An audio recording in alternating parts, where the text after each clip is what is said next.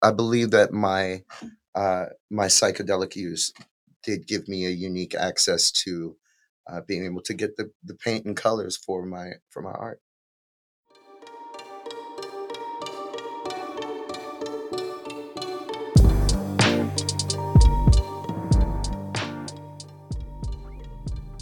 Hi, welcome to Town Hall, a Black queer podcast, the podcast where we journey through a theme by sharing stories, music, poetry, and art of varying depth and hilarity. Today's episode is substance.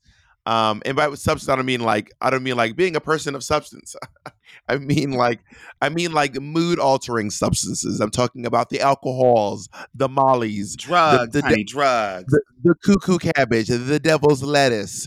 Taking a trip without getting on a plane, honey. Molly Cyrus. Those are something things I'm talking about on this day. Beb, have you ever been high?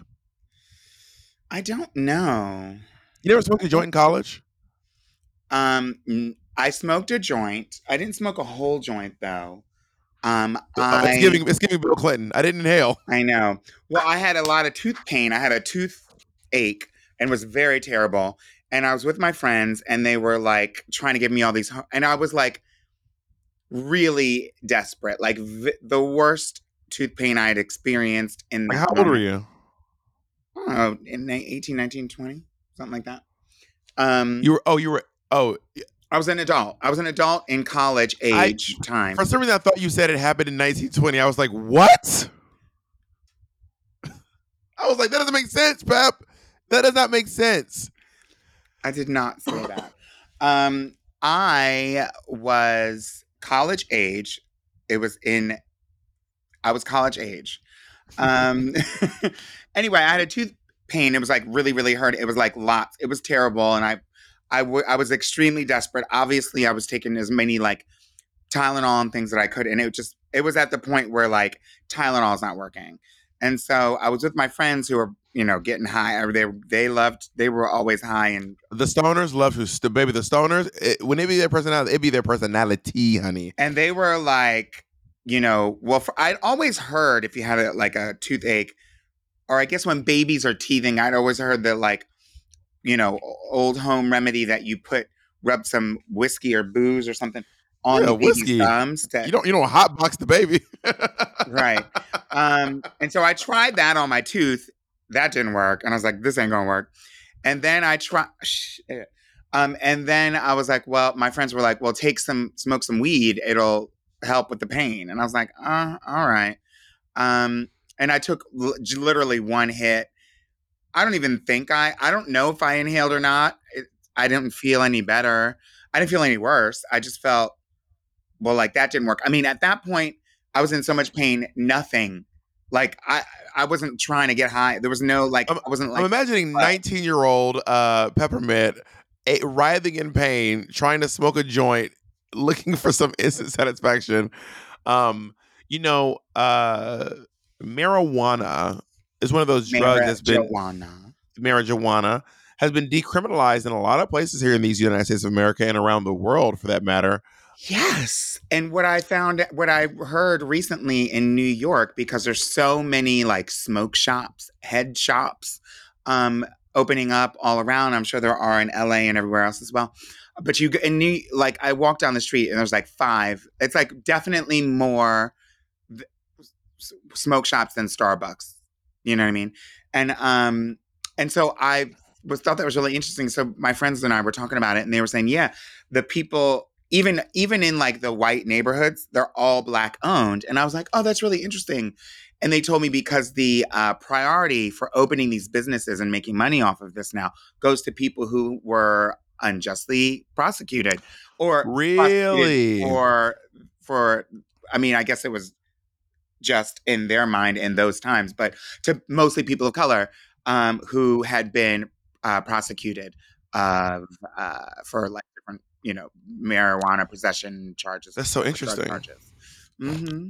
I had a short stint in college as a stoner. I was never really much of a stoner, but I did have a short stint in college where I decided to get high a lot. And baby, one of these right now, like when I used to smoke weed with my Black friends, the first time you smoke weed with your white friends, it is a different story. I don't know what they be smoking, but at least the white people that like my black friends like passing joints around. Like we were like passing joints. Baby, we went to go smoke with What the these white fucking people rednecks. do? We went to these rednecks' house and smoke. First of all, there's a 6-foot bong. Like literally, there was a literal. I'm not making this up. A Oh literal. yeah, I feel like 6 bongs are definitely something that bong. I've only seen with white folks. And then there was a hydro I've bong. You ever heard only of a seen. hydro bong? I think Or I grab don't know.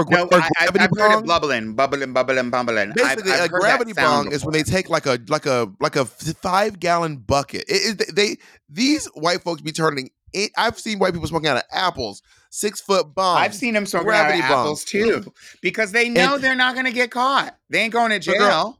so when I got high with them, I was like, I remember smoking with my black friends, being like, oh, I'm high, and then like it wears off. Baby, I smoked with these white folks. I was high. I'm not kidding you, for 3 days. I was like, I can't function. I can't do this. Is crazy. And I didn't have no toothache. I was just trying to have fun. I remember driving my car. And when I realized I was like, I can't smoke weed. I was driving my car and I was trying to go to Crystal's because I was hungry. And What's this is the Crystal? steering wheel. I was like this on the steering wheel. And I was driving. What's I looked Crystal? down. Is that a Crystal's food is kind of like White Castle. I Oh. looked down at the speedometer. Mary, when I tell you I was literally driving 5 miles an hour on the freeway. And you thought you were doing I thought I was something. Speed Racer. I thought I was going Mach 5. I was You like, thought I am you were doing zooming. something. I was like, bitch, I'm not Peyton Manning. Who's the Ed Hardy? Tom Ed Petty. Hardy. I Isn't was, that I'm Tom. I was like, I'm Tom Petty. Tom Petty's a And- musician. Well, who's Girl, the, you high who's the guy? now? Are you sure you didn't smoke that now? Isn't there a race car driver named something Petty? I don't know, but Tom Petty's a musician. Wait. Because there's Tom Petty and the Heartbreakers. race car. His name is Richard Petty. Richard Petty. Oh. Because there's a color called Petty Blue. Because Petty Blue is the color of Richard Petty's car. Anyway. So I actually I don't drink or do any drugs at all. I'll tell you a story about some drugs. I had some this my friends were definitely potheads. And I was up at their place once when they first, it was, several years ago when weed delivery was like a new thing. Like, I guess you always knew which corner to go to if you're looking for it. But like the person having like a pager or the number and delivering over to the place was like something that became new to us when we moved it into Harlem in the What year is early this? 2000s. Like Oh, tell me. 99, maybe 99. Mhm. And until then, before then, I'd always known my friends to go to the weed dealer to get what they needed wherever it was. But this was like, he was a delivery person, which I'm sure is like probably the norm now. And so he would deliver it to them, and sometimes I'd be there, sometimes I wouldn't, but they would always be smoking. And then they were like so stoked. I guess is that a pun? Isn't stoked? Anyway, they were so excited. I think it's toking instead of it's toking. Oh, toke. They were so excited in the beginning when they were like, "Oh, dealer coming delivery," and that was like great for them. So like that was their new guy, and they were so super excited, and it started. And then like, I swear, 6 months later, they went from smoking on Fridays to smoking on Fridays and Saturdays to smoking on Fridays, Saturdays, Sundays to smoking Friday, Saturday, Sunday, Monday, Tuesday, Wednesday, Thursday. So 6 months down the line of the dealer coming over, what probably was at least a few times a week or every day, whatever, they were trying to get in touch with him. And they were like, what happened? He like disappeared. And Probably in turns out jail. he was in jail. And another person that they knew that also bought from the same dealer was like, yeah, he was lacing our weed with crack. And so like they weren't addicted to the weed. They were getting high on that chronic, if you know what I mean. I think that's the word, chronic, if it's like crack in the, at least that's what I remember.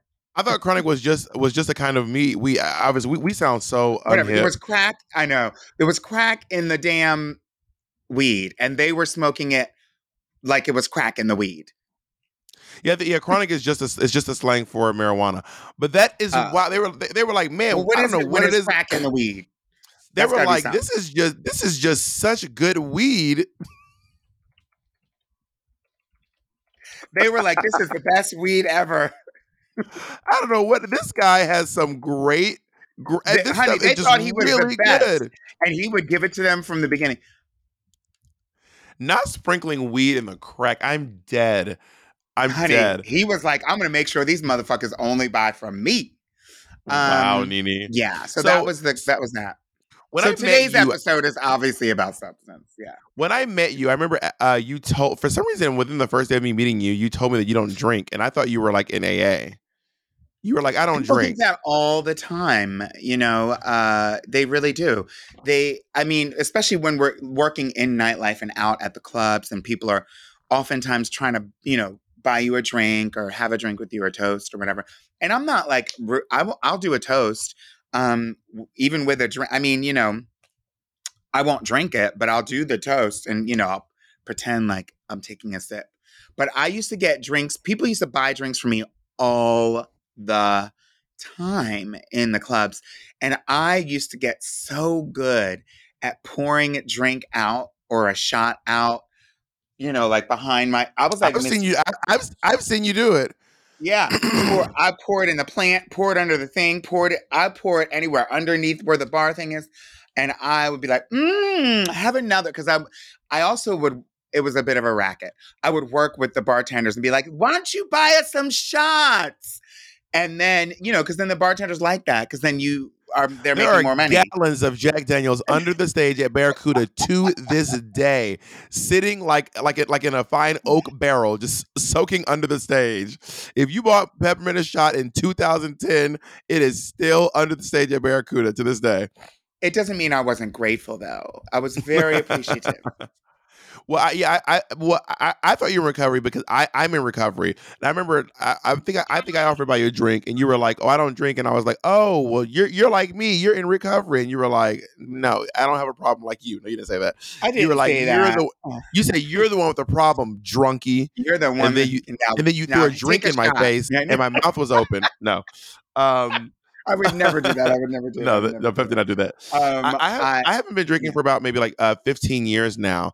And when I moved to New York City, it would really blow people's minds that I don't drink. And I stopped saying I don't drink. When people offer me a drink, I just start saying something that will just kind of get it done faster. I just say, I'm not drinking tonight, which by the way is true. I'm not drinking tonight. That's the quickest way. Then it shuts the conversation off. Like whatever the reason is, they don't even know.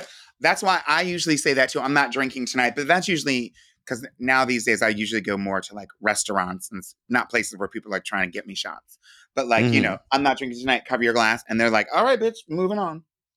Yeah, people, no one asks you questions when you say I'm not drinking tonight. They just go, oh, you're just making good decisions for your evening. You know what I mean?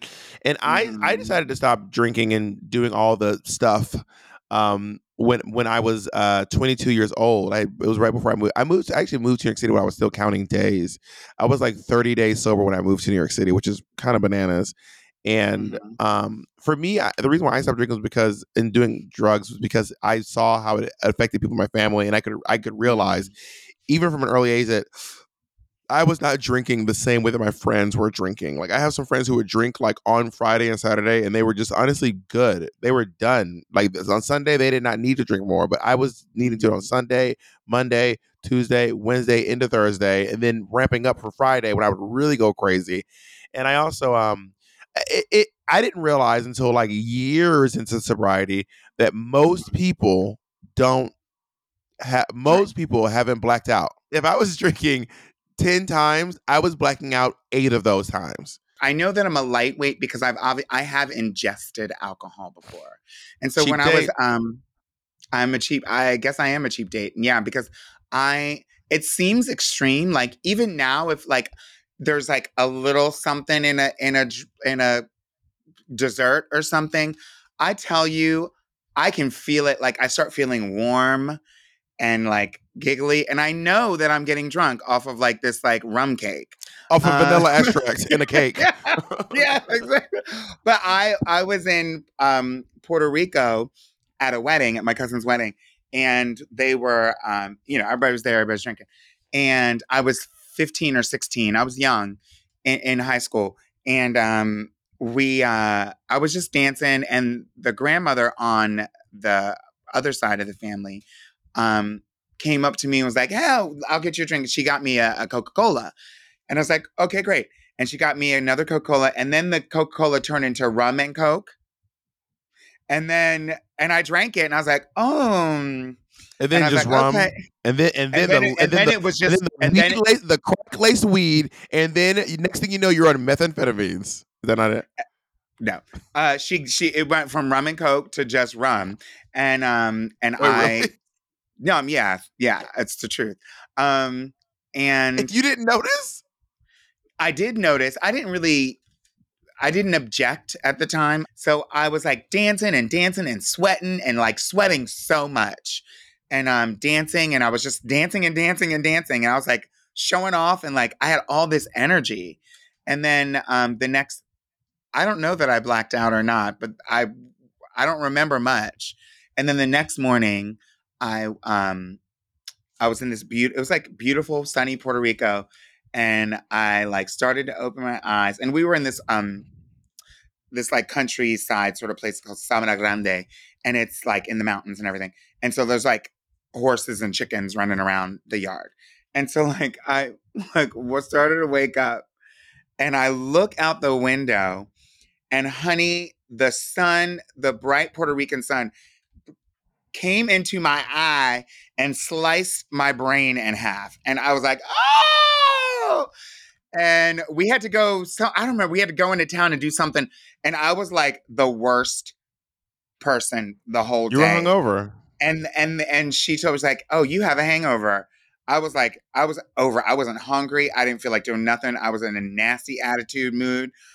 I was like, I had sunglasses on. I was like absolutely fabulous.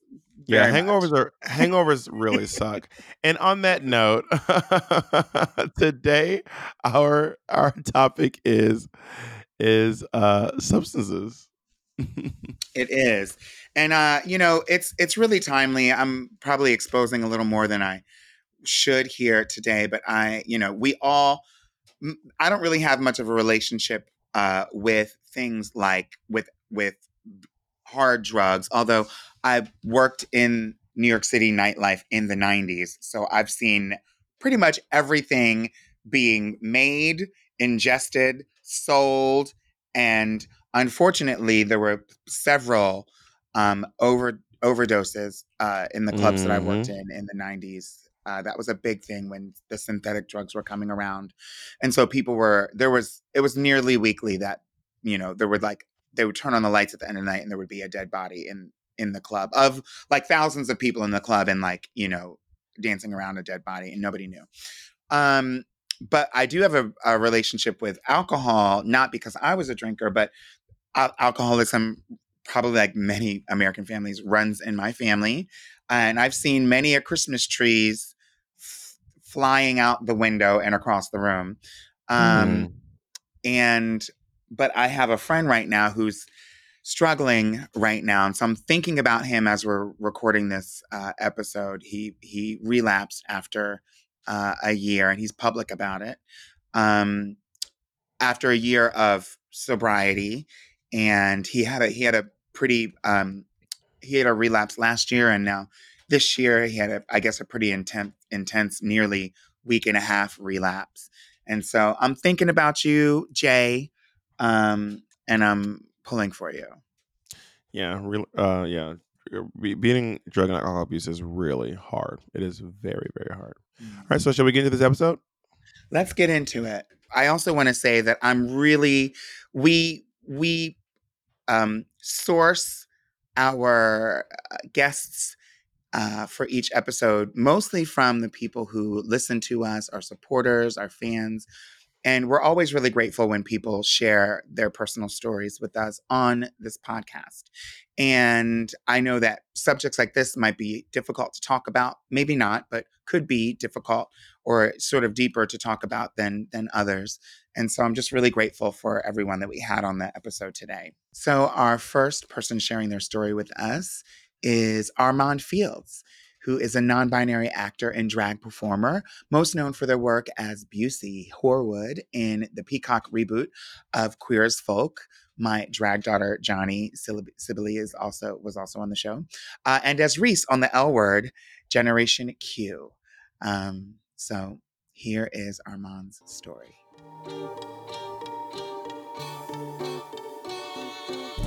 So I'm an actor. I started off on stage in Chicago. From there, I booked my first big TV role, which was King on Work in Progress. I've been on The Chi a couple of episodes. I did this really great movie on Freeform called The Thing About Harry. And that was written and directed by Peter, why am I blanking on his last name, from Queer as Folk. He played Emmett. But I say that because it was great, because then I was on Queer as Folk, the reboot on Peacock. I played Bussy Horwood. And I was sort of the drag queen matriarch of New Orleans. And it was inspired by the lovely Chi Chi DeVane, rest in peace. So I have 9 years of sobriety. And that's real sobriety, no alcohol and just smoking weed. So you're right. So 9 years of sobriety, free of any mind or mood altering substances. This disease, and I call it a disease because it's a disease of the mind, body, and spirit, but it's tricky because it'll lie to you and tell you that like some things are okay, but like this isn't, So I was, I had kicked, my drugs of choice was alcohol, vodka, cocaine, and poppers. My standards were dropping at a much faster rate than I could keep up with. That was the initial thing. Things that I found myself saying that I would never do, or like people that I would never hang out with, I found myself hanging out with those people. I found myself doing those things. Mine is a genetic disease. My dad is a drug and substance abuser, and he's high functioning. My mom, she has her addictive qualities. So it was only fitting that it happened for me. And, being a young Black queer person in Oklahoma City, you don't find people like you, and so you're sort of sifting through it, figuring it out. Of course, my family was not okay with me being gay. And so the crowds that I found myself around were, like young, rich white kids in Oklahoma City. So that's who I befriended, because they were like readily accepting of like me being gay. And so, you find access to certain things through them. I came from a low income family in Oklahoma City. And then I went to private art school in Chicago. And that is where like, things started to increase a little bit more as far as like drinking goes. And then I had to leave school because it got expensive and I couldn't afford it. But I stayed in Chicago and started pursuing my acting career. And that wasn't unfolding the way I wanted it to. And I was working in the restaurant industry because that's what you do as an actor. And just working in restaurant industries, drugs and alcohol and drinking it's like part of the lifestyle, And that's when I started experimenting with coke and just like doing it more frequently. And it was towards the end of my drinking and drugging career, I developed a relationship with a friend who I thought was straight, but was on the DL. And he was also a drug dealer and dying of cancer. So it was like the recipe for the perfect storm. It was Halloween 2009, and I was working at this restaurant, and I was part-time at American Apparel. And that's part of the story. But I was working at this restaurant, and I was set to close Saturday night. And it was the Saturday night of Halloween when everyone does like partying. And I was supposed to work the next day, like a double on Sunday, like work the brunch and then work dinner. And I was like, I'm not doing shit. I'm going to go home after this Saturday night dinner shift and just like chill and be ready for tomorrow. I get to work.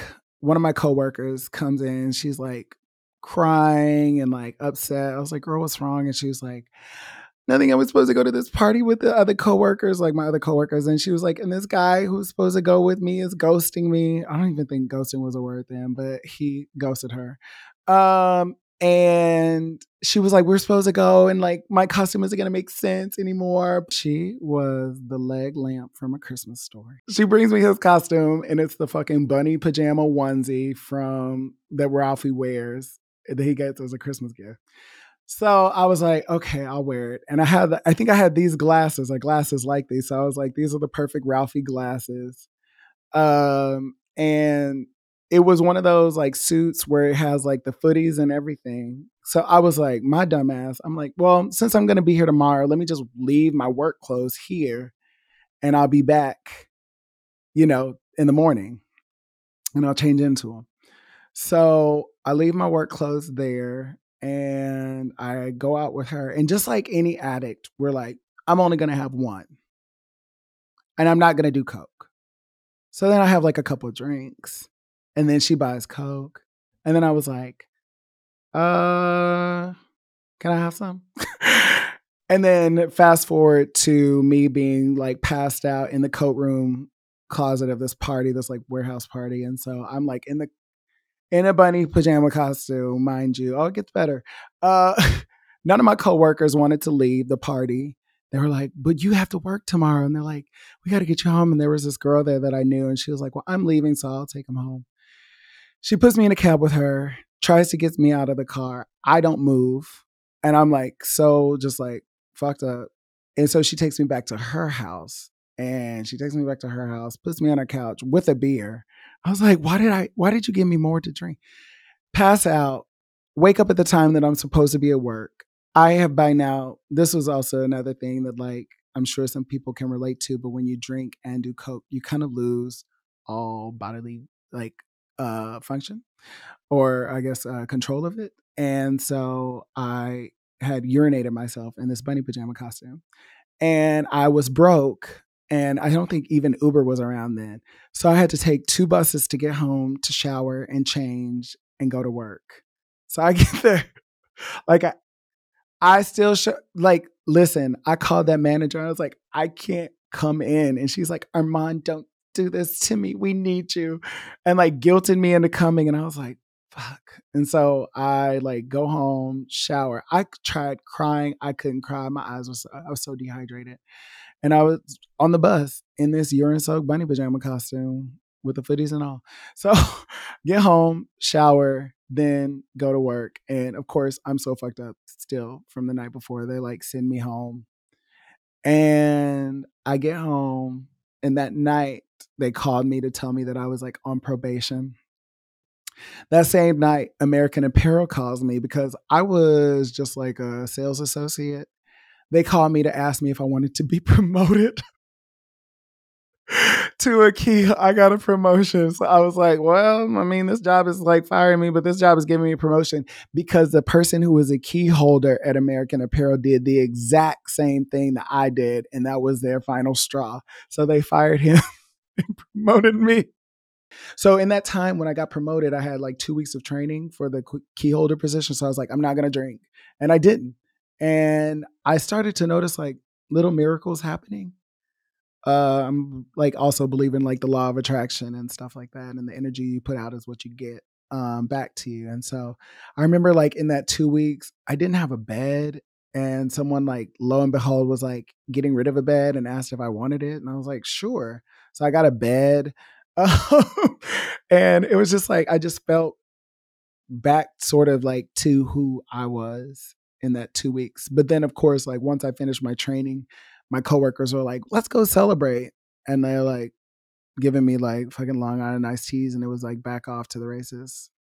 But it didn't last long because it was like January 8th was the first time that I thought I was getting sober and cut out alcohol and cocaine and everything. My roommate up until this moment, she was getting sober and she's a dear friend of mine. And I was going to meetings with her to support her in the rooms. And like, of course I was listening to what people were sharing and I was like, oh, some of this I can kind of relate to. And my agent at the time, she wanted to do like a check-in at the beginning of the year. So like we sat down and she was just like, there's no reason you shouldn't be a working actor. I was also trying modeling at the end because girl, that cocaine waste was snatched. I was like, bitch, put me on a runway. And so I she was like, there's no reason you shouldn't be working like consistently. What are you doing? And I kind of shared with her all of the drug use, the sex, because that came because of the drugs and drinking. And she was like, I appreciate you sharing that with me. And she was in the program as well. And she was like, I think you should go to a meeting. And I was like, I've been to a meeting. She's like, for you. And I was like, okay. So I literally, after that meeting, she called her sponsor and I met him up at Hazelton, which is like a rehab center. My foundation at the time was built on sand because I only got sober so I could have a successful acting career, which is like funny because it's like, it's like God laughs. And I was like, so I was like, I can do this. I wasn't ready to accept the 12-step program. I was like, but I don't want to drink anymore. And I was like, then once maybe I get that Oscar or an Emmy, I'll have a glass of champagne. Like in my head, I thought that I would have a drink again successfully. But slowly like going to meetings and I started using my church. I was going to like a Methodist church in Chicago. And I thought like I was using that as my like AA or like my program. And that was like supposed to keep me sober. But like, you realize that like this church is just set up with people and people will always kind of let you down, especially if you put them up on a pedestal. Like I did with my pastor. And I was like, and then so like a year of just being what I call dry because I wasn't doing anything to better myself. I was just not drinking. Um, and I looked at my best friend who was working the program and had a sponsor and working the steps and all this. And I was like, her life had changed so much. And I was like, why hasn't mine changed? And she's like, because you're not working the steps. How there was an actor who I was like doing a show with, and he gifted me this book called The Language of Letting Go by Melody Beatty. And that book has got me through so much. I still have that copy. It is missing covers. It is dog eared, but it's like, I think like it's a true representation of my life and just like me and how I've like I'm still here fucking duct tape and all like holding my seams together and but it's just like it got me through so much. That person ended up being my first sponsor like a year and a half later. As someone who has been single their whole life and never having a relationship, I turned 40. Experience in my career field, I have been booked, you know what I mean? But like, yeah, have had gotten that like big job that kind of changes my life. So like having those like yets, you know what I'm saying? I think, or like the enemy in my head tells me like, oh, if you were skinnier or if you were this, like you would have these things. When I thought I was like initially getting sober, but I wasn't drinking, I was doing this internship at a regional theater and it was like one of those like internships where you like move there and you're like they put you up and you're just kind of like this underpaid full-time understudy. I was the oldest one of the bunch of interns, and everyone drank and I didn't. And after shows, like people would hang out and be drinking in bars and going and do that stuff. And I tried to steer clear from that as long as I could to like solidify my sobriety. But I would go back to my hotel room and be alone and cry. Cry because I was like not making any friends there. And like, the people that I would befriend would be like the older actors who are actually there on contract, but then they leave. And so I'm just there by myself. So I got through it though. And I started to, and that's the beauty of the 12-step program is like there's meetings everywhere. No matter where you go, you can find a meeting. And that's where I really started to develop true connections and real relationships and with people that I still keep in contact with today. 10 years later, you're not alone. You are not alone. There are people who have gone through what you're going through, that have come out the other side of it. And there is light. You may not see it right now, but there is light. It can't be dark all the time. It's the laws of physics, you know. Um, and you may not see it, but you can change. Your life can change. And it's not going to be, and I'm not going to sell you this pipe dream of like, once you get sober, everything is like peaches and cream, but it's just like, you have to work for it. You have to work for it. There's still life. You still have to learn how to live life on life's terms. But it gets different. It gets better slightly. You know what I'm saying? Everyone has an idea of what better is, but like it changes for the better. The conversation about psychedelics and how it people like microdosing and using it to like boost their creativity. I can't relate because I feel like if I did psychedelics, I would never come back from a trip. I'd be on a trip and that would just be where I live. I'd be afraid if I do psychedelics, I would unlodge something that I can never put back in place, and I will just be nutty as squirrel turd. I believe you, and I can't judge psychedelics. I'm really pretty. You know me, Bob. I'm very non-judgmental when it comes to drug and alcohol use and things like that. Like as long as you can show up to the job, Same. You're all right with me. However, my ex, we were fine. Our relationship was fine. Mm-hmm. And this bitch went and did something in a damn igloo or something. Ayahuasca, maybe. I don't even know. Honey, he was a different person after It unlodges something. And for some people. And he said, I came to this, whatever. I'm like, bitch, I was so mad. I was so mad. That's then what? He disclosed to me that he not only did he do the drugs on Saturday, mind you, this was Christmas.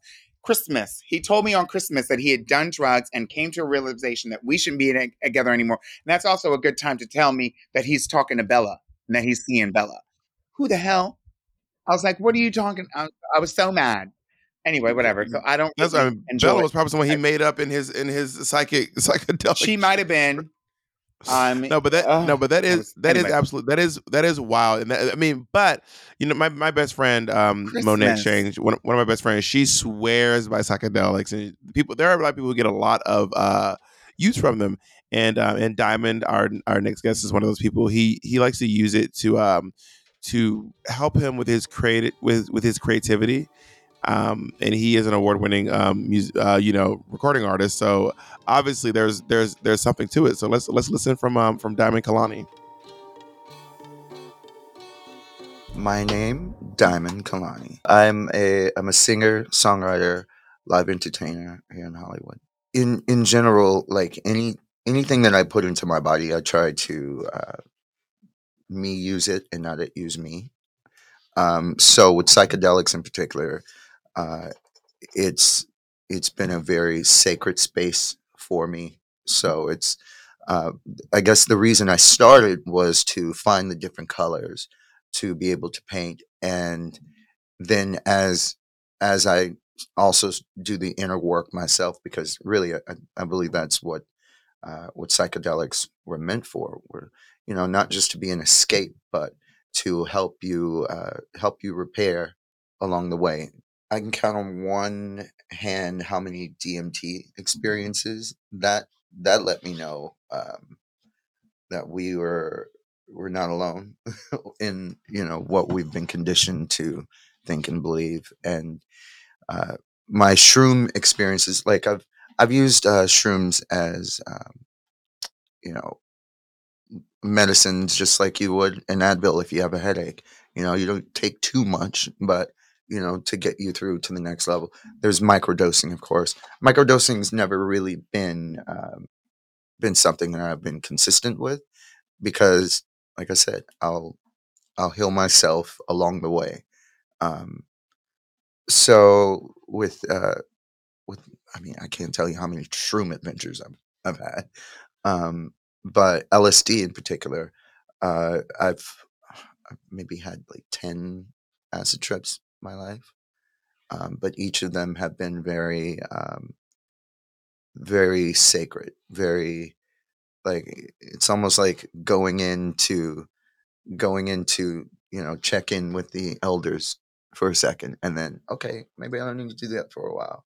A couple months ago, I went to Mexico, where I was actually in a really safe space, safe environment with some friends, and I I didn't. It wasn't even like I planned on doing acid that particular weekend. Actually, I was gearing myself up for a mushroom adventure, and I went downstairs to ask my friend if he wanted to smoke a blunt at like 5:30 in the morning and watch the sunrise. And he's like, "Well, you want to take some acid?" I was like, "Wait, this is you know what? Actually, yeah, the stars are aligned and everything's in the right vibration because I definitely don't want to have a bad trip." My friend who was there, who gave me the acid, it just so happened that he was a, a known healer and a shaman. I didn't know this. Like he was a friend of a friend. And in that trip, it literally felt like I'd known this person for 8,000 years.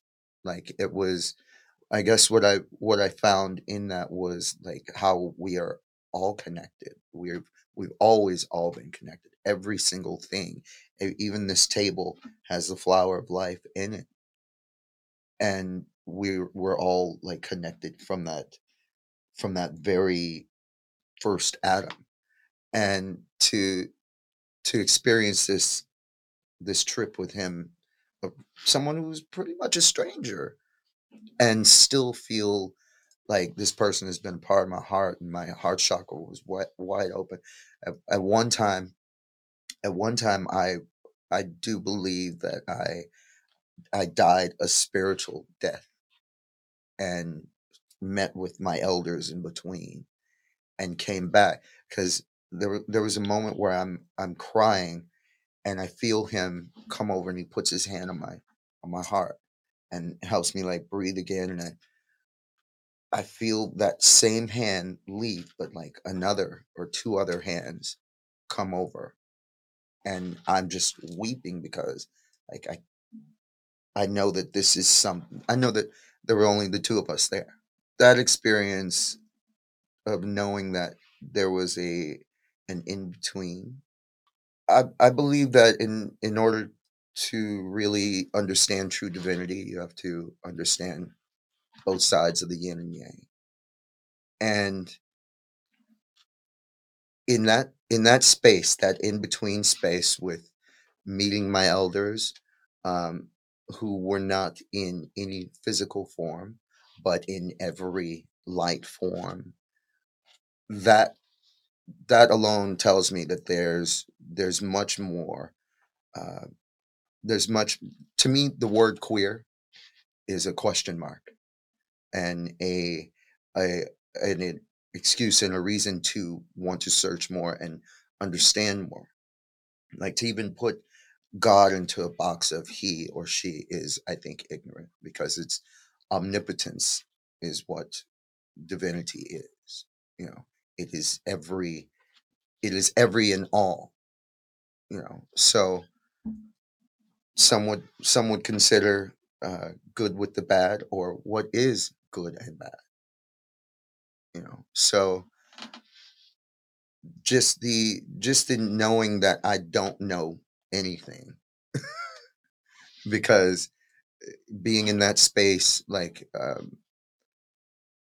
in the in between space within that trip, it's like okay, well, this ain't all just going on in my head. I think in everything there's a medicine. Like people use cocaine, or doctors use cocaine in practice as well, and you know too much of a good thing can be bad for you. I believe that there's a way to administer things. Like my mom in particular was suffering from a lot of depression and anxiety. She was on 12 different medications and finally started using THC that helped her get down to like 4. And then there were some other things that are going on, and I'm like, Mom, maybe you should consider using a little, psychedelics to help with those issues, as opposed to Prozac and all these other things that are actually harmful for our bodies. That actually, I think those things need to be, reprimanded more than what's given, the God-given earth. I believe that my psychedelic use did give me a unique access to being able to get the paint and colors for my art. The greatest lesson that I would say, especially from the last trip, was to not be afraid, like, because all this can be taken from us at any given moment. To hold on to that joy, that euphoria, for as much as we can. Maybe not for as long as we can, but as much as we can.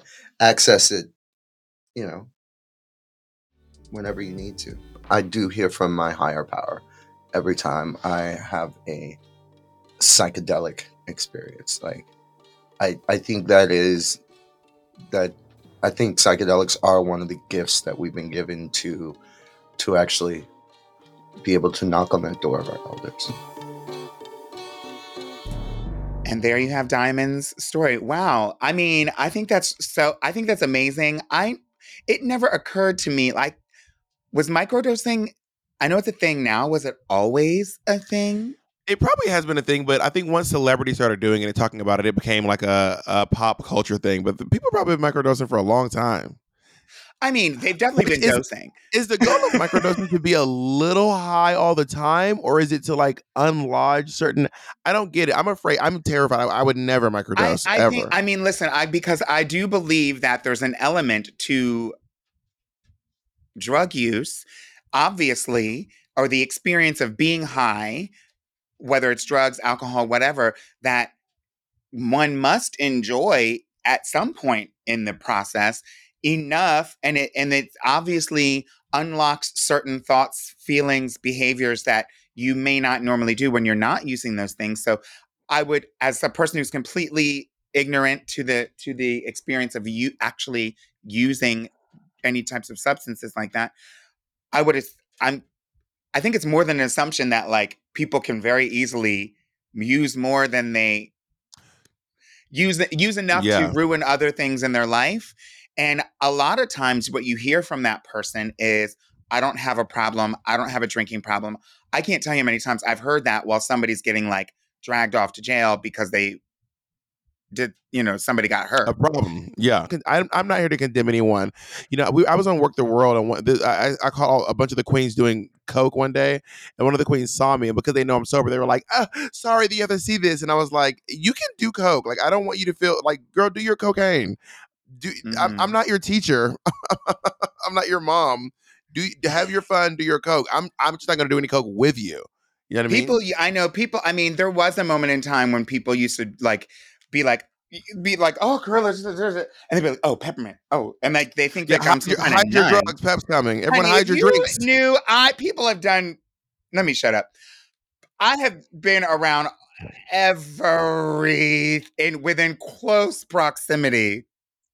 I'm surprised I haven't gotten high or anything myself. Listen, life's not over. You're still young. There's always time, Pep. I know I got time, but it's just really interesting to me because I just don't think that I have the kind of, I mean, I know that I carry myself with a certain, I respect myself in certain ways, and I don't necessarily let things loose all the time, but like, do I seem like that much of a prude? Just because I don't drink? Low key.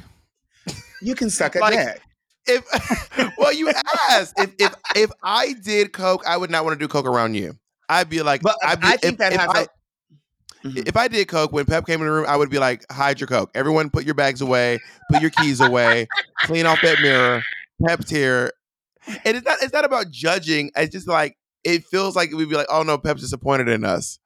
And on that note, our next story and sharing of story is Nathan, who is a hairstylist at the world-renowned Benjamin Salon. And Nathan has a really interesting story, and I'm just really grateful to have Nathan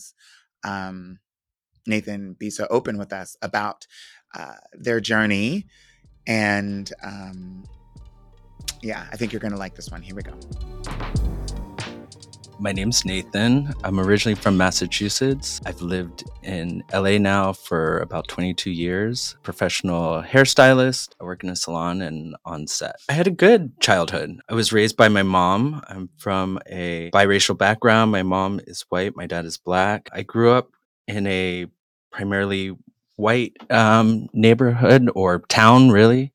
I was really the only person of color where I grew up, but it was a very safe place. I grew up in New England. I got out of there as soon as I could. When I was 18, I moved to LA and was like, peace. So I knew I was queer when I started puberty. I would say around like 12 years old. So it was like the early 90s, and there weren't a lot of examples for me of queer people. There weren't a lot of examples of, because of where I grew up, of Black people. I wasn't close with my dad's side of the family. So my first thought was that I was going to have to stay closeted till I was like middle age, and I would have to find a beard and have kids and just, maybe when my kids graduated high school and went off to college, I could then live my life authentically. I think when I finally went away to college, I went to art school. Actually, before I moved to LA, I went to art school in Orange County. And it wasn't until I got out into the world and saw a more diverse place, not that Orange County is all that diverse, but being in art school, just being out of what I knew my whole life, kind of gave me the strength and the courage to kind of like come to terms with like that wasn't, that kind of big secret that I thought I was going to have to keep wasn't going to have to be the case, Or when I came out was the first time I started dating a guy, which was around like 19 years old. And I remember I told my mom, I was like, oh, I met someone. I kept referring to them as someone, a person, this, that, and the other. And then I finally said he. And she was like, and then at the end of the conversation, she goes, did you say he? And I was like, yeah. And she goes, oh, that's great. I'm glad you met someone. I mean, there were so many firsts at that time. It was my first time living on my own, first time, I had an apartment, I had roommates, party drugs were real prominent at that time. That point, it was like the late 90s, early 2000s. And so like Molly and ecstasy and raves. And, so I was like every weekend going to raves, a lot of hallucinogenics at that time. And then, as far as my usage go, like marijuana has always been kind of, at that time, was always a part of the picture. So it was like, and then alcohol as well. I aspired to be like a party person, that was like what validated me. I wanted to be edgy. I wanted to be cool. I wanted to like hit after hours. I wanted to be invited to every event and party and stuff like that. So as that lifestyle progressed, so did the kind of drugs that went along with that lifestyle. So alcohol and weed started in high school. Ecstasy and hallucinogenics progress, and also some hallucinogenics in high school, continued on into college. After moving to LA, cocaine came into the picture a lot more. And then, the substance that really kind of brought me to my knees and kind of made things apparent eventually that things were really unmanageable was crystal meth. I was living in Venice Beach at the time. The way it was kind of introduced to me was I had a dealer that lived in my building. I lived right on the boardwalk. In the building, it was all 20-something-year-olds who were, dancers, DJs, artists, and this and that. And so I had a dealer that lived in the building, and I would oftentimes on the weekends buy cocaine with the intention to use it to not black out from alcohol when I was out partying. And she had sold me some cocaine, what I thought to be cocaine. And I remember I went into the bathroom that night at whatever club I was at, and I did a bump, and it burned. It like I'd never felt cocaine like that. And I remember I was up all night. I was like it was intense. It was like very intense. That night after the club, I got home. I stayed up all night. I had just moved into this new unit in this apartment, and I had these cans of paint sitting there, and I was like meaning to paint my apartment, my bedroom for like months. These cans of paint were sitting there. And that night I was like, let's paint my bedroom. And that night I painted the entire bedroom, and I didn't eat. And then I stayed up yet another night, and I was like, what is this? And so I saw her the following day, and I was like, I don't know what that cocaine was, but it was like intense. Like it must have been pure. It must have been, and I was like, I loved it. It was great. And she goes, oh, she would take meth to keep her weight down, and she would just put a little bit into some juice and whatever. And she goes, oh, baby, I think I gave you my medicine. And I was like, what do you mean your medicine? And she goes, I gave you quack instead. She called it quack because she said that's how people acted on it. And so I said, I was like, okay, that's all I ever want. Forget the cocaine. I want to use that instead.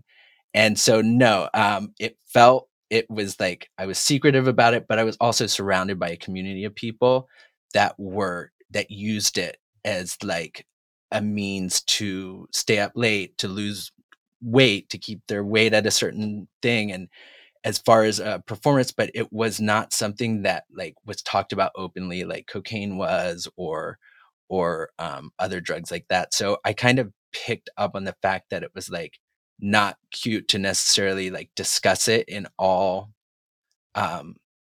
groups of people, and there wasn't a lot of information out about it. What I knew about crystal meth at that time was like trailer park, Midwest, tweakers, and that wasn't my experience, and, I also have to add, like, there's, at that time it was very much, like I used it in a way that was like, basically me and a group of friends, if we were using it, we would get together and we'd like make clothes or like paint our nails. There's this one girl who like colored in coloring books for hours. And so there wasn't really a sexual component to it. It was more like we'd start crafting, and like we were busy with it. I would say it probably took about a good 8 months before I became aware of the fact that it was like changing who some of my core values. It didn't seem important to show up to work. It didn't seem important to pay my bills. And somehow in my addict mind at that time, it didn't seem like there would be consequences for those decisions. And so shortly, it obviously didn't take long for consequences to arise, eviction notices, fired from my job, and losing relationships and keeping secrets with people who weren't really a part of that lifestyle. So yeah, I would say within about 8 months, it was like, okay, something's kind of, things are starting to shift here with my life and my relationships, and even my like self-esteem and my self-perception. My mom found out, and my mom called me and she said, and I guess on her own, my mom had like started researching crystal meth and da da da da. And so one day I get a phone call from my mom, and she's like, there's a plane ticket waiting for you at LAX. I want you to get on the plane and come home. I knew, I guess subconsciously or maybe deep down, I felt like, yeah, this is like shaky ground I'm on thin ice, and this probably isn't sustainable, and I should probably go home for a little bit and kind of regroup. And so I did. And so my mom, when I got home, this person who had always been so supportive of me, always been so unconditionally loving of me and encouraging of me, after being home for a couple of days, she like sat me down and she's like, I don't recognize you. She goes, you are so angry, you're so dark, your energy is so dark, and I am really worried about your state of mind. And that's kind of, hearing it from my mom was kind of what kind of cemented the idea that like, yeah, things have changed and things have gotten kind of dark. My mom lives in a very small town, and so I didn't do anything 12-step related. I didn't go to a recovery center, and I didn't get any of that kind of foundation for what I now use as to maintain my sobriety. And so I flew back to LA after a month and a half, and pretty much a day later, I was back using. I think I had a sense of clarity, just clearing in my head and having some time with these substances out of my system. So I was able to kind of keep it at bay. But I was still drinking and smoking weed. So yeah, I did use shortly after I got back, but I didn't use in the same way I did before I had left. I had an awareness of trying to kind of maintain it. Probably about 2 to 3 years later, I moved to Miami, and Miami is like very much a party place. And at this point, I had kind of become aware of like, or had become introduced to a more like seedy side, a less communal using, and more like sexually driven using. So eventually it stopped being about going out altogether, and it just started being about like these sex parties and using alone at home, using to maintain, just to like get up in the morning, juggling that with Xanax and GHB and stuff like that.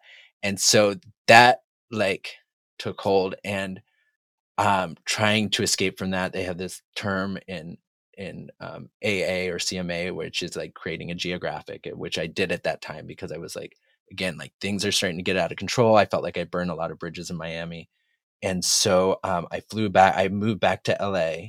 I was living out of my car, couch surfing, and I was on the apps all the time. And I was just basically jumping from house to house, to bed to like have a place to be, you know?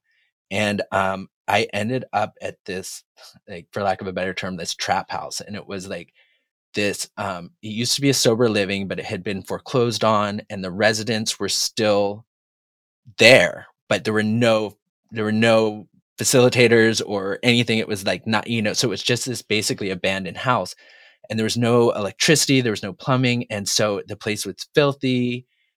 Every toilet in there was like overflowed with like disgustingness. I was like cleaning myself at like the Shell station around the corner. This guy started like, there was like this butcher knife, and he put his hand on the table and was like stabbing between his fingers and yelling at like, people that weren't even there. And he's like, like swinging this knife around. And because it was so filthy in this environment, I had shaved at the Shell station, and just bacteria had gotten into like a razor burn, and I had all these like sores on my face. And I looked in the mirror, and I was like, I didn't recognize myself. There was this chaotic situation happening with the guy and the knife. And I was like, what is happening? Like, how did I get here? And there was this other guy that was there using as well. And we both kind of looked at each other. We're like, we got to get out of here. And he had told me about this place on the east side in LA. It's called the AT Center in Silver Lake.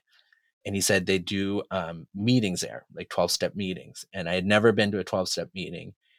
And he said, I know a guy who goes to meetings there. I'm going to call him. I feel like we should like talk to him, because we were both kind of like, we're both at our end, we were both kind of, and so I'm really grateful for that situation. So he introduced me to this guy. His name's Glenn H. And Glenn brought me to my first meeting. He was my first sponsor. He like looked at me and was like, you look like a mess, and are you ready to get sober and get your life back? And I just started weeping.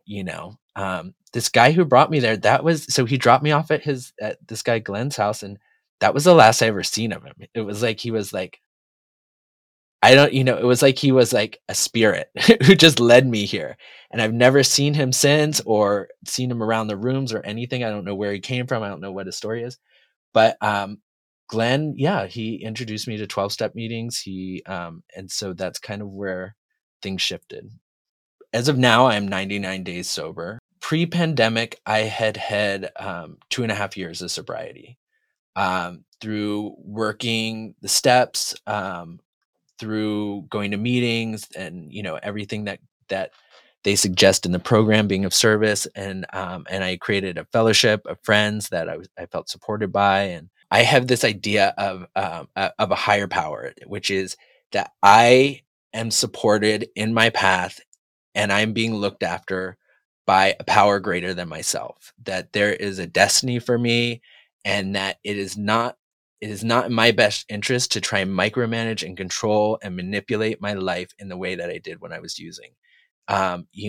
So there's like a freedom I get from that, which is just that I know that I just need to show up for myself. I need to stay sober, and I need to give back to the world in the best of my ability.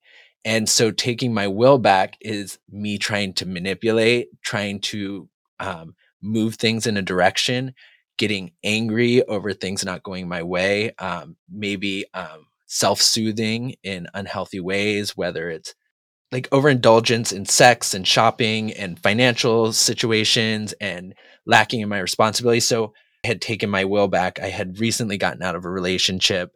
My career started getting bigger. I had gone to hair school. I was now working at the salon that was like my dream salon to be at. I was starting to get some work on set and stuff like that. And I was feeling very confident. And instead of continuing to give thanks and pray and stay humble and be diligent with my recovery, I decided that I wanted to just do things my way. I was upset that my relationship had ended. I wanted to self-soothe in all those ways that I kind of mentioned before. I was detaching from my friends in sobriety, and so my first thing that came up was I decided I wanted to smoke pot again. And there were little things I see when I get that way, which is like I'll like binge watch stuff. I will isolate. And so pre-pandemic, I decided that I was going to start smoking pot because lockdown happened. I was completely isolated, like no matter, without a choice. And I'm smoking pot again. And then that led to me like drinking wine.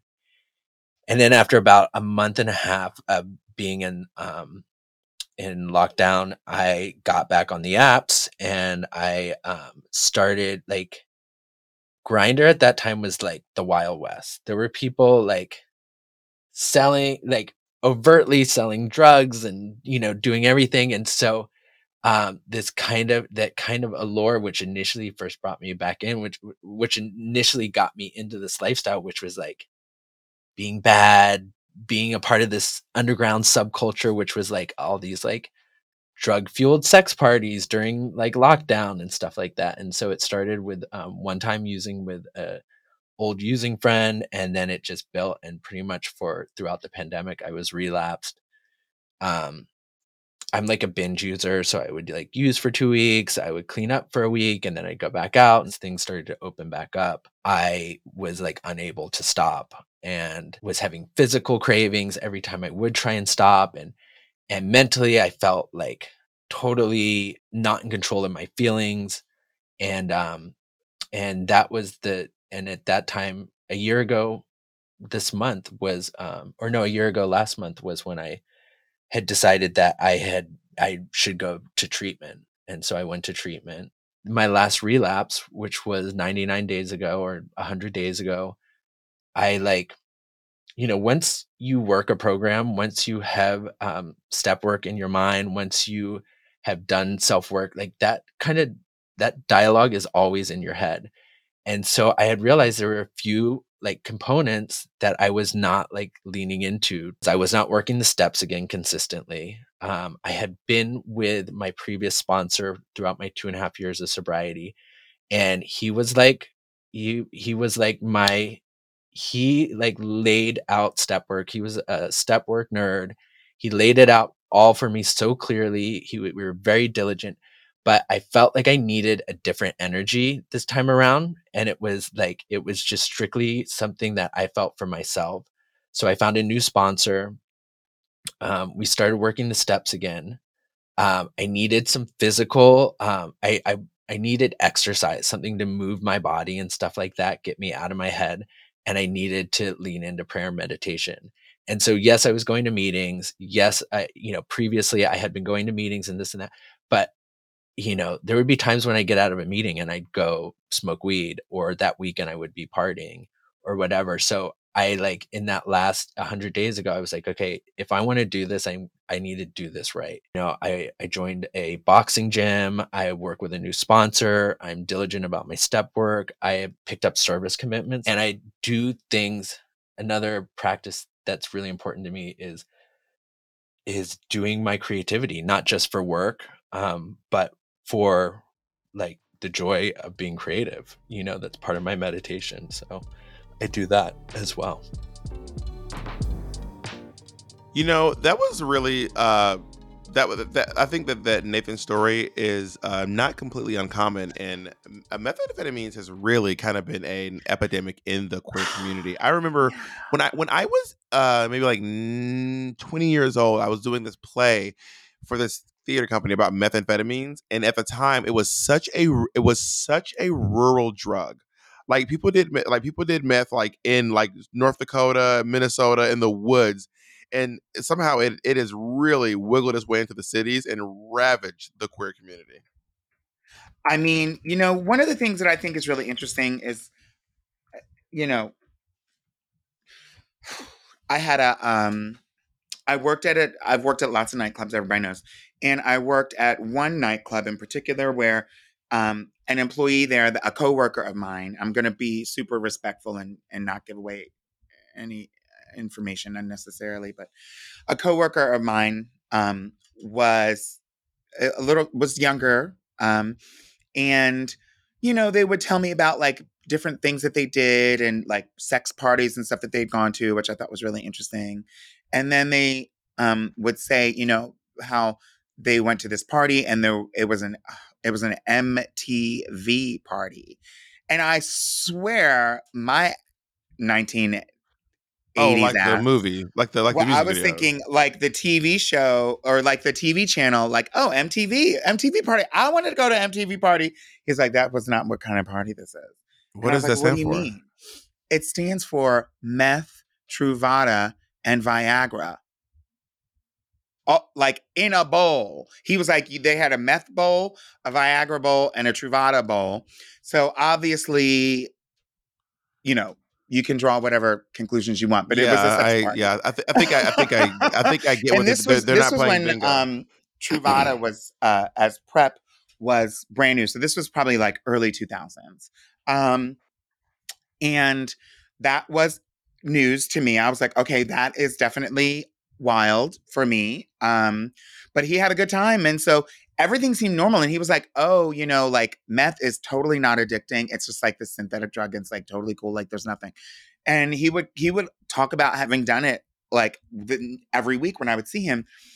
And then he started slipping up at his Isn't that job. wild that if he's like, it's not addicting, but I am doing it every single week. That's That what should I'm be a trying to telltale say. sign. It wasn't. And he was like, there's no problem. It's like, you can stop at any time, but I just really enjoy it. Like that. And I've definitely heard that before. And I was like, that is, if anything, that saying I can stop at any time is more of a Red sign to flag. me than doing it every week. Yeah. And so, he had a hard time. He, ended up needing to leave the state. Going back home to another town to just, kind of get everything together and go stay with family. But he, not before he says he found himself he woke up one day in Central Park completely naked. And he was like, oh. Imagine the journey home. And a lot of us New Yorkers, I mean, I can't even imagine. A lot of us New Yorkers know that like a telltale sign of like it's a common trope almost where like someone goes too crazy on drugs and they have to move back home. That's like a thing. A lot of times when I hear that someone That's a moved New back York home, thing. That's a when big someone city moves back thing. home from New York City, I'm like, what happened? Like, I mean, what happened? it's fair to know. Yeah. Yes. Yeah. Yeah. And so, yeah, he's last I talked to him, he was in recovery and he had several years sober from meth. And I That's know I'm good. super chatty about this, but I want to talk a little bit more about it. Not him, but just meth. I've never done methamphetamines in my life, but I have Mhm. certainly seen people who come on the scene in New York City, nightlife scene, especially like I remember seeing this one queen who was like, when I tell you she was everything. Text Like me the she hit name. the scene and I was like, there like people won't be able to handle this queen. She's so Fierce, then like fierce and lovely and put she together and all was that. like she was funny, she was fierce. She was talented. She was Bob, if you don't text me beautiful. this name right now, I will I kill will you. text you. Honey, she was Miss Thing. When I tell you Everything. this girl, I was threatened. This girl was so put together. She could sew. She Everything. she did hair. Her makeup was her body Sickening was photo shoots. snatched. Our sickening photo shoot. Her performances were so like highbrow. It was so good. So But then conceptual, so highbrow. She had so much potential as a queen, as a young queen. She was probably like 21 or something. I don't even Yeah. not even mean that. Yeah, and she moved away. Yeah, I really that was, and I saw the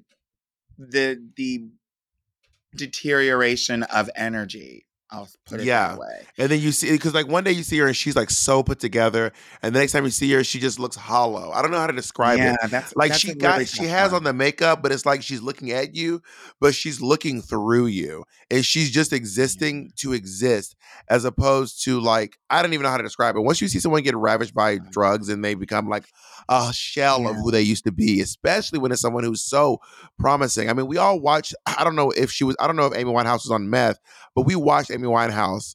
I remember the first time I saw Amy Winehouse on TV. She was on, I think it was Letterman. And I was like, oh my God, I'm obsessed. And then I just watched her like crumble. There's a over the few years. of my friends who, you know, I was able to sort of wrap my head around, you know, like all the drugs, you know, and my relationship to those people who were using, whether they were in recovery or they were still using or however they were dealing with it. And but the two that I have the most difficult time with are heroin and crystal meth, because they just seem to take over the minds of the individual. I had a dancer, and yeah, I know you know this story. Yeah. I had a dancer So who talented. So like just like one of the most talented people. people Yeah. I've ever met in my life. Handsome, beautiful, Oh, so funny, beautiful, charming. ridiculous. It's not even. It's like, Everyone loved him. He was one of the things that everyone loved. yeah. And he, you know, his behavior started to change. He started become a little less professional after a while, in my opinion. And then, you know, he would do things like, just like he would travel with me from sometimes and like leave me, like abandon me, like with no warning or notice, like at an airport with luggage, and like he'd be hours away, or, you know, just really in my mind dropping the ball. And I needed help with something, and I was traveling down to DC. I'll never forget, it was the day that they were hearing I think it was Title VII protections I remember at this. the Supreme Court. And what Supreme Court is not something that you can just like go to. And so they had they were having hearings at the Supreme Court for workplace protections for LGBTQ folks, and women, and, you know, all types of minorities. But it was Title VII protections that included LGBT folks. And I was asked to go with and accompany folks from the ACLU while they were arguing the case, and I was in the gallery. I don't know what you call it, the courtroom. I was like there. And that was like, I was really excited about that. But anyway, in order to they only give like a limited amount of seats for like civilians, like just anybody to come. And so you have to get there like sometimes days before and like wait in line and go.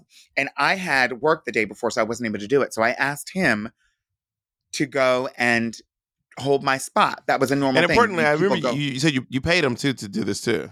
I paid him. I offered him lots of money to go and sit. Plenty of money for an overnight. You know, you could get several hotel rooms out of this. But I needed him to go and wait overnight. And I bought him a sleeping bag. I was like, get some food. And you're going to be next to some people who are also like-minded, probably. And you'll be able to like have some camaraderie. And I'm sure it'll be like an experience. But you just go and sit in the thing. And so I asked him to go and wait for me. He traveled down. He did travel down. I knew that. And to DC, obviously, versus where the Supreme Court is. And honey, if I tell you, he disappeared for 9 hours. Because you gave him the money. You gave him the money. Well, I asked him, I was able to find somebody else to do the thing, so I ended up being able to go to the court case. But Did you give him the money up on front? my way in there, he was like texting me. Suddenly he popped up and was chatty and was like communicative. None of the time, not during the hours that I was texting him or messaging him Mhm. did he mention nothing. And so then he was like, well, if you don't pay me this money, I'm going to get online and drag you on the internet and tell people that you don't pay, or you don't pay, and that you're all pulling games and stuff. And I was like so angry, and That's wild. I was like, okay. I was like, if I give you this money, believe me. And I've never said this to any other person before or since. I don't usually deal in absolutes, but I was like, if I give you this money, I will never talk to you again. You are dead to me. And so Ooh. sad that I had to say that, but I had You have to set boundaries sometimes. Yeah, Like, I sometimes had you to have to set a set boundaries for major yourself. boundary, and I haven't spoken to him since. He reaches out to me still.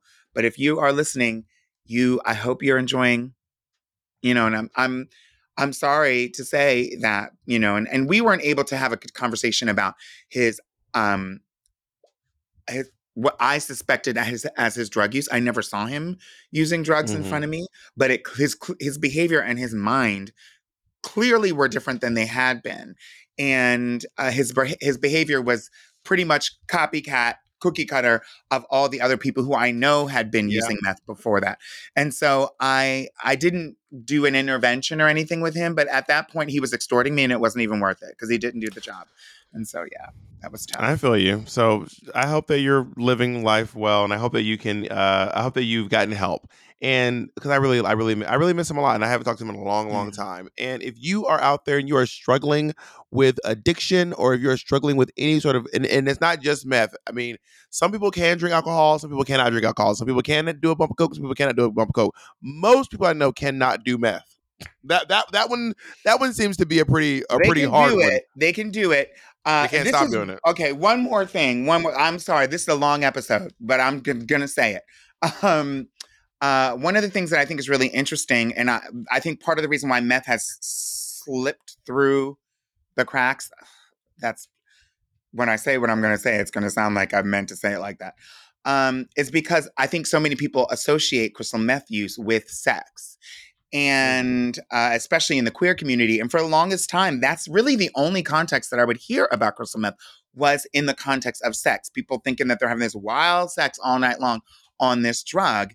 And so I think that's part of the reason why there's maybe a little more stigma around talking about it, because it goes with these sexual activities that people aren't necessarily talking about in mixed company. And so I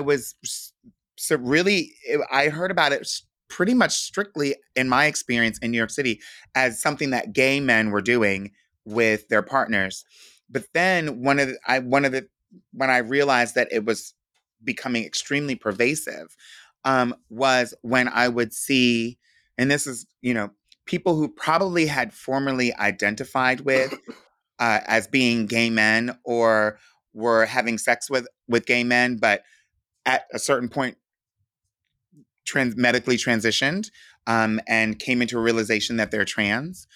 Mm-hmm. Some of them brought that with them as well, the meth use with them. And many of the girls that I know, a lot of whom who I love and adore, who are sex workers, which is a very valid form of work, but sometimes, can come with some party favors and things like that, and drug use. We're introducing crystal meth use as a sex drug to so many straight guys.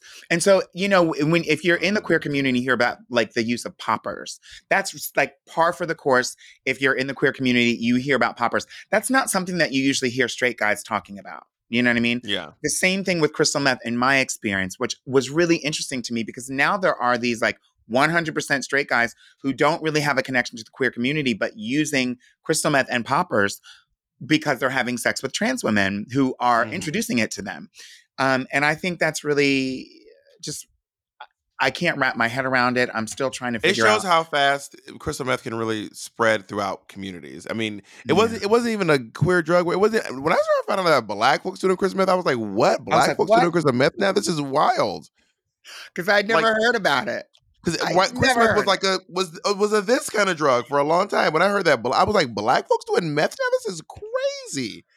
It can really spread throughout communities very, very It fast. really can. And I don't know that we have the I mean, of course there are groups like CA and AA, and we're gonna list something at the end Resources, of the episode summer for you, resources. for you. If you all look in the description of this episode on YouTube and on Spotify, wherever you get your podcasts, you can see some resources for where you need to. If you're having any problems with alcohol and drug abuse, there are resources. No matter where you are in the world, there are resources, I promise. There absolutely are. And there are definitely people who, you may not know it, are thinking about you even at this very moment and are hoping for your success if you are if you are in recovery right now.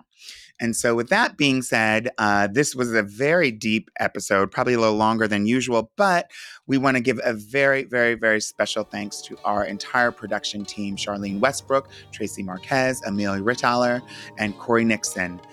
Music by La Femme Bear. Thank you so much. See you next time.